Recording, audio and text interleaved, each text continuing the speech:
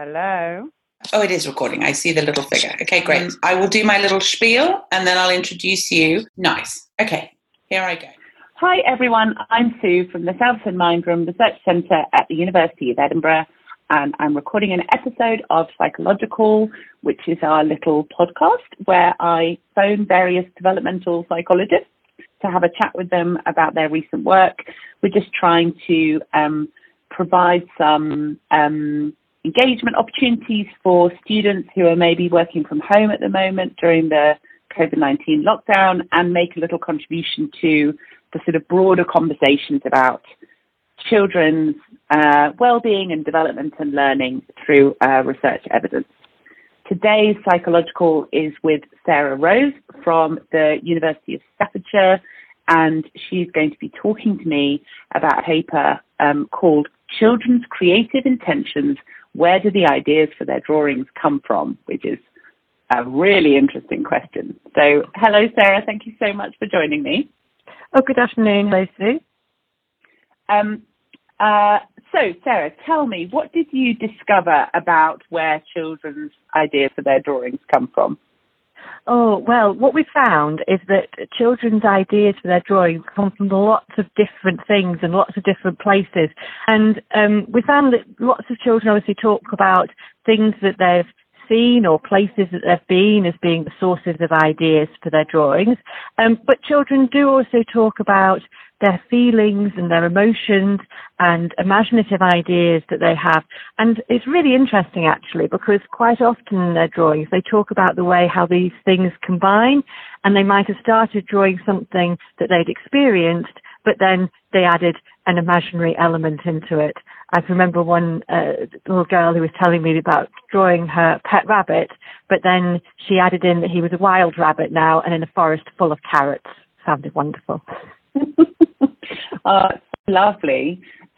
So you've been studying kind of children's creative development for a while, right? So why don't you tell me a bit about what led you to this kind of specific question of where children get their creative ideas from? Well, I sort of started my career really looking at the development of children's drawing abilities and things that influence and impact the development of children's drawings. And I mean, there's been kind of over 100 years of research now into the development of children's drawings. And, you know, we know that many children draw tadpole-like figures to represent humans when they're toddlers, those characteristic kind of Mr. Men, Little Miss pictures where the body and the head are one shape. And, you know, there's been lots of interest in kind of that developmental sequencing, how children develop their drawing skills and abilities. There's also been lots of interest, of course, into what children's drawings might mean. You know, are they potentially a window into the child's mind, that type of thing. And I was really interested in this area, and I did some research looking at particular children who'd had different schooling experiences and the impact that those schooling experiences might have on their drawing ability. So, you know, there's already been research done looking at drawings of children from China compared to drawings of children from Western countries, for example.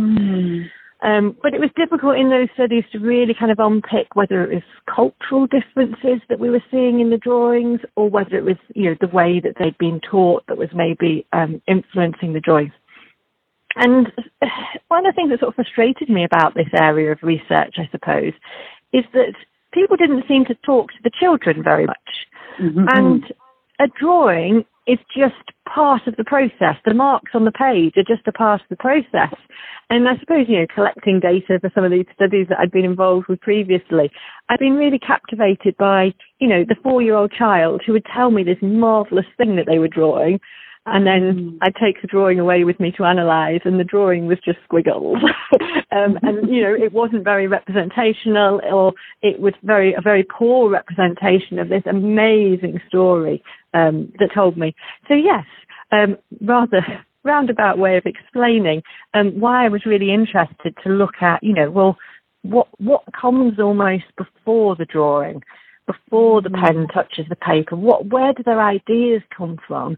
And as part of this research, I was also collecting data from children who attended two different types of schools. So they were all children in Britain, but some of them attended our mainstream schools teaching the national curriculum, and some of them attended Steiner Waldorf schools, which teach a curriculum that's much more sort of focused on the expressive arts and creativity. And so one of the sort of subsidiary research questions in this paper was not just, where do they get their ideas from, but what kind of is the educational influence? Is there an educational influence? These children that are growing up in these similar cultures, do they have the same or different ideas of what to draw, really? Oh, this is so fascinating. And I love that observation about, the children telling you that they're drawing this absolutely wonderful thing, but not really being apparent on the page. I remember that many times as a parent, my children bringing me this thing, and that struggle as a parent is wanting to say, oh, what a wonderful picture of something, but you're sort of forced to say, what is it, darling? You've got no idea. Absolutely. This is it. I mean, I became a parent after doing that research, but yeah, when I think of my experiences now with a parent of two young children, I do just think that, I don't know, as developmental researchers who've been interested in children's drawings, we forgot about the child sometimes and just looked at the drawings. Yeah, absolutely. So tell me more about how you collected those data then. How did you capture the kind of child's creative process? So it was lots of fun, really. I got to visit lots of different schools all over the country, actually, because we were looking at children from these two different school types. It required a little bit of traipsing around the Great British Isles. And I visited schools, and children had volunteered and parents had given consent and all that sort of thing for their child to take part in the research. And I collected data with each child individually, and the children were between the ages of 6 and 16, so a really broad age range. And basically, I sat there and I asked the child to draw a picture. I told them obviously a little bit about the research, etc. But I, really emphasised that they could draw a picture of whatever they wanted. I'd like it to be, one of their good drawings, but I'd like it to be a picture of whatever they wanted it to be. And as the child sort of, got ready to begin to draw, we gave them a selection of pencils, etc. I'd say, what are you thinking about drawing? And we'd have a little bit of a chat about what they were thinking about drawing as they started to draw.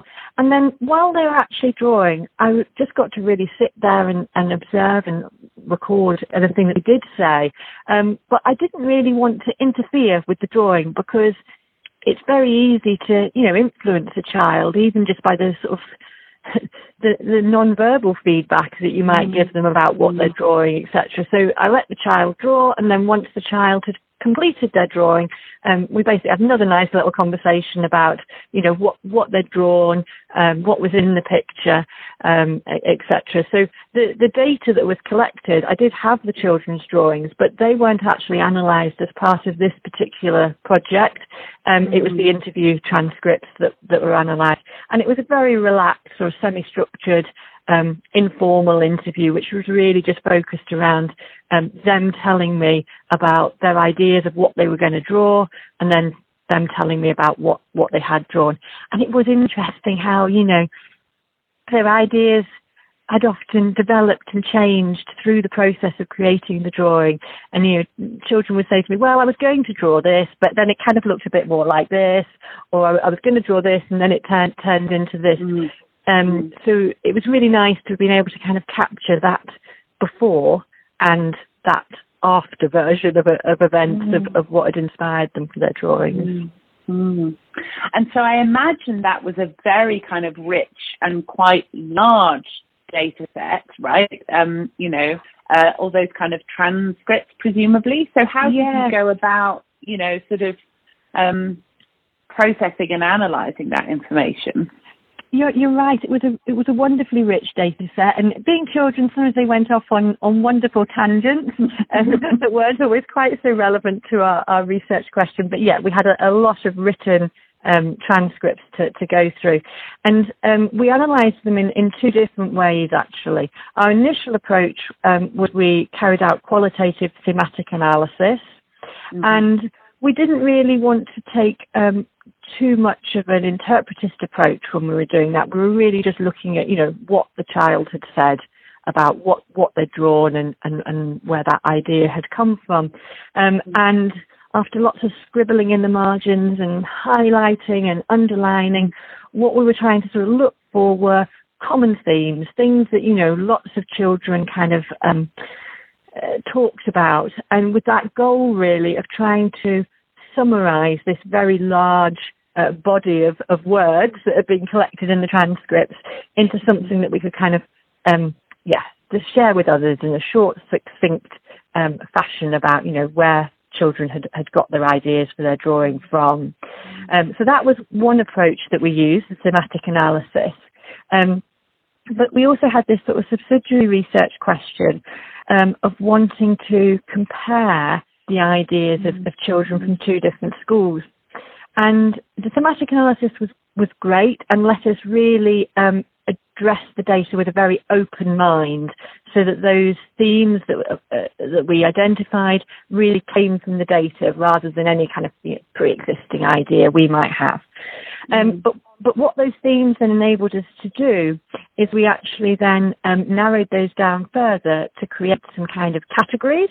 So we could basically do a quantitative content analysis, so that then we could just go through each transcript and ignore some of the lovely richness of the dialogue and just say, okay, within this transcript, is there evidence that the child drew things that were representational, that they'd seen, or things that were in their memory? Is there evidence that they drew things from imagination? And is there evidence whether they drew things based on expression of feeling and emotion? And so we could then kind of, I don't really want to use the word score. It doesn't feel like quite the appropriate word to use, but, assign numbers basically in terms of how many children had mentioned these different things. And then we could then look at, which school they went to and do that comparison. And so this is a big question then. Did you find a difference between those two types of schools? Were those children generating their creative ideas from different sources or in different ways? We maybe didn't find as much difference as we'd initially anticipated. So we found that there was no difference in the frequency and how often they got ideas from things that they'd seen or things that they'd remembered, those sort of realistic drawings. There was also no difference in terms of the number of drawings where they'd had imaginative ideas. The area where we did find a difference, though, was about expression of feeling and emotion, that the pupils that attended the Steiner schools, the Steiner Waldorf schools, were significantly more likely to talk about those things in their interviews. And we found that quite interesting. It was kind of a finding that we had anticipated. But I don't know, there's part of me that's curious about whether they just were more comfortable or confident talking about feelings and emotions, whether they were more used to their teachers asking them about feelings and emotions.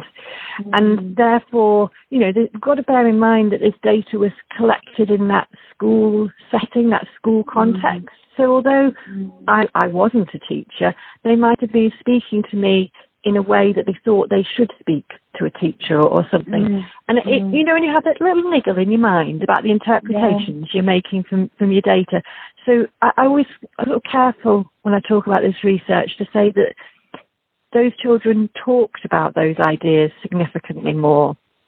I didn't have a direct question. I didn't say, so is there anything in your drawing that represents a feeling or emotion? And there's part of me that wonders whether maybe the difference is about the way they talk about it rather than actually where the ideas came from, that maybe some of the national curriculum school pupils did have those ideas but just didn't mention that they'd coloured that bit in blue because that's how they were feeling or whatever, whereas those comments definitely were there more frequently. There's some evidence that it certainly makes a difference to what children say about their drawings and their ideas for the drawings.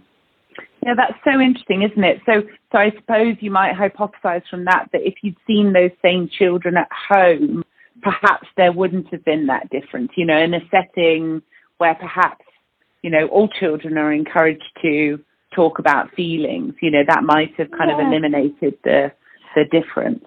I mean, maybe, Sue, or maybe, because we've always got that kind of confounding variable as well, that parents choose to send their child to a Steiner school or to a national curriculum school. So there is that maybe possibility that the parents might also talk to their children differently. I don't know. I suppose in some ways maybe the only way around it could be to ask a more direct question about, almost to ask the child, in your drawing, is there ideas that you've got from your imagination? Is there ideas? But then you struggle with that issue of you almost asking them very leading questions, aren't you? So I think, it's one of those areas that it's probably going to be quite difficult to really know what the cause of that finding is. But that just makes it all the more interesting, doesn't it? Absolutely. So I'm thinking about what we can sort of learn from this research, and one of the things I'm wondering about, based on that sort of observation about the sort of explicit reference to kind of feelings and emotions when creating drawings, what are your thoughts about the sort of therapeutic value of drawing or other forms of creative expression? I mean, setting aside, sort of randomized controlled trials of music therapy or whatever, do you feel that more informal creativity has a kind of important role for emotional growth or something? This is a really good question, isn't it? And it's so timely at the moment, especially with children having recently, in the process of returning to classrooms, etc. And I think that opportunity to express themselves through creativity is really important. And I think what we have to recognise is that different children will want to express their feelings and emotions in different ways. And that I think the creative outlets for doing that are absolutely vital. They should be part of what we're offering, but they shouldn't be the only thing that we're offering. But, there's something very easy to offer. And there's, talking to people who are working as psychology practitioners in roles, or people just working in direct contact with children, using drawings as kind of an informal relaxation, opening to a conversation task. There's lots of evidence there that children enjoy drawing. Children generally find drawing relaxing. I've carried out some sort of survey research with children, and children talk about enjoying art at school, finding art at school relaxing, that it's a lesson where they can be themselves. So there are lots of positives about it, and I think obviously we need a rich and balanced curriculum for children, and within that we need to make sure that the arts aren't getting squeezed out, and that the arts do include that opportunity for expression and imagination and creativity, that it isn't, the national curriculum, for example, tries to do all those things, but there is quite a lot of focus. And when you talk to the teachers delivering the national curriculum, particularly in primary schools, traditionally there has been quite a bit of focus on drawing things representationally, getting drawings looking accurate. And that's only part of drawing. Clearly when we talk to children about their drawings, they really are drawing on imagination and expression as well. Yeah, I think that's such a good observation. I'm so glad you shared that, because it's going back to my anecdotal mum stories, but there's an after school art club that has started up near us, so it's currently on hold because of the lockdown, of course. But I was asking my daughter if she would like to go, and she said, well, only if they're not going to tell me what to draw. Oh, lovely. Yes. Yeah. And I thought, yes, it's so true, and it is really important that we have space for that kind of self-expression, isn't it? And it's not always, questing towards a sort of skill, which is, just a bit of it, but not the whole thing. Yeah. No, that's it. And it was interesting actually collecting this data, because I was asking children in a school setting to draw me a picture of anything they wanted. And one of the the themes that actually came out of our analysis was to do with uncertainty and not being sure, because they weren't really sure what they wanted to draw, or they didn't know, or they'd say things like, well, I'll start with some doodling. Because almost that I suppose this was particularly among the older children. You know, we had children taking part up to the age of 16, and I think that many of them were so used into that school environment of being told what to draw that actually it was a little bit, this is a bit unusual. I'm not quite sure how to respond to this person that's told me I can draw anything. And yet, you know, we know that young children absolutely, you know, you give them a pen and a paper and you can't stop them drawing. They just start and they want to continue. So it's interesting, isn't it? And, you know, as somebody interested in, you know, the development of children's drawings as well, you know, there's that period in childhood where children draw prolifically. And then something happens and they don't draw as much. And is it that they don't need drawing? Is it that maybe they've developed other ways of communicating, other pastimes, other activities? Or is it that actually maybe drawing would still be beneficial to them, but it's just being squeezed out by other things? I definitely can't answer that question, but it's one that I mull on sometimes. Yeah, absolutely. Absolutely. That is fascinating.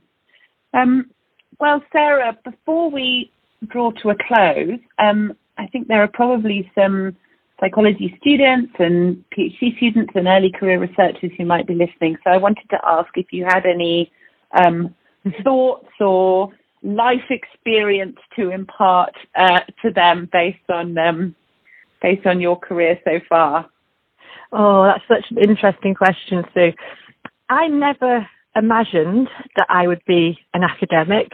I remember growing up, and the only thing I was very clear about was I didn't want to be a teacher. I don't know whether being an academic, whether I fulfilled that or not quite. But I didn't really plan to do a PhD, and I've got here really by a series of coincidences and by not having to fix a plan. You know, I had an idea about things I didn't want to do, but I suppose I sort of tried to make the most of opportunities. And I found myself in a job that I absolutely loved, but I'd never, you know, it was never part of the plan. And I think sometimes when I'm having tutorials with my undergraduate students and I'm asking them, you know, and what are your plans for when you graduate? And sometimes it's okay to not have a plan, or to have a very open plan where we look for opportunities and we see where paths lead us. And, you know, my PhD took me just over 7 years. I was working alongside, sometimes part-time, sometimes full-time, sometimes both full-time and part-time. A child found their way into my life at that point as well. I had a baby. I got married. You know, and I think it's also that feeling that, you know, when you're doing a PhD, sometimes it's very easy to compare yourself to others and the progress that they might be making and you maybe that you feel you are or aren't making. And try not to do that. Try and think about it as a journey that hopefully, you know, you enjoy. Of course, there's, you know, those bits when you might be up doing data analysis late at night and you're thinking, oh, I didn't really want to be here now, or you're folding lots and lots and lots of letters to send to people. Mind you, maybe COVID's meant we're relying more on email, aren't we now? But I can remember, you know, collecting data in schools, and you need to prepare the consent information and letters to go out, and the school tells you there's 700 and something children, and your heart sinks slightly. You know, those are all part of it. But yeah, you know, keep going, keep your options open, and don't worry if you haven't got a fixed plan. Oh, well, that's an absolutely lovely and very reassuring thing for people to hear, especially right now, I'm sure, when I expect it feels like it's pretty impossible to plan for the future because you're not quite sure what it's going to look like. Yes, I hadn't thought about that connection there, Sue, but absolutely, at the moment it's the most unpredictable time, isn't it? So yes, be kind to yourself and you know, keep options open, and don't worry. I sometimes think plans are just there to be changed, really. Well, thank you so much, Sarah, for your time and for your wisdom and for talking to me about that really fascinating piece of research. I just love it.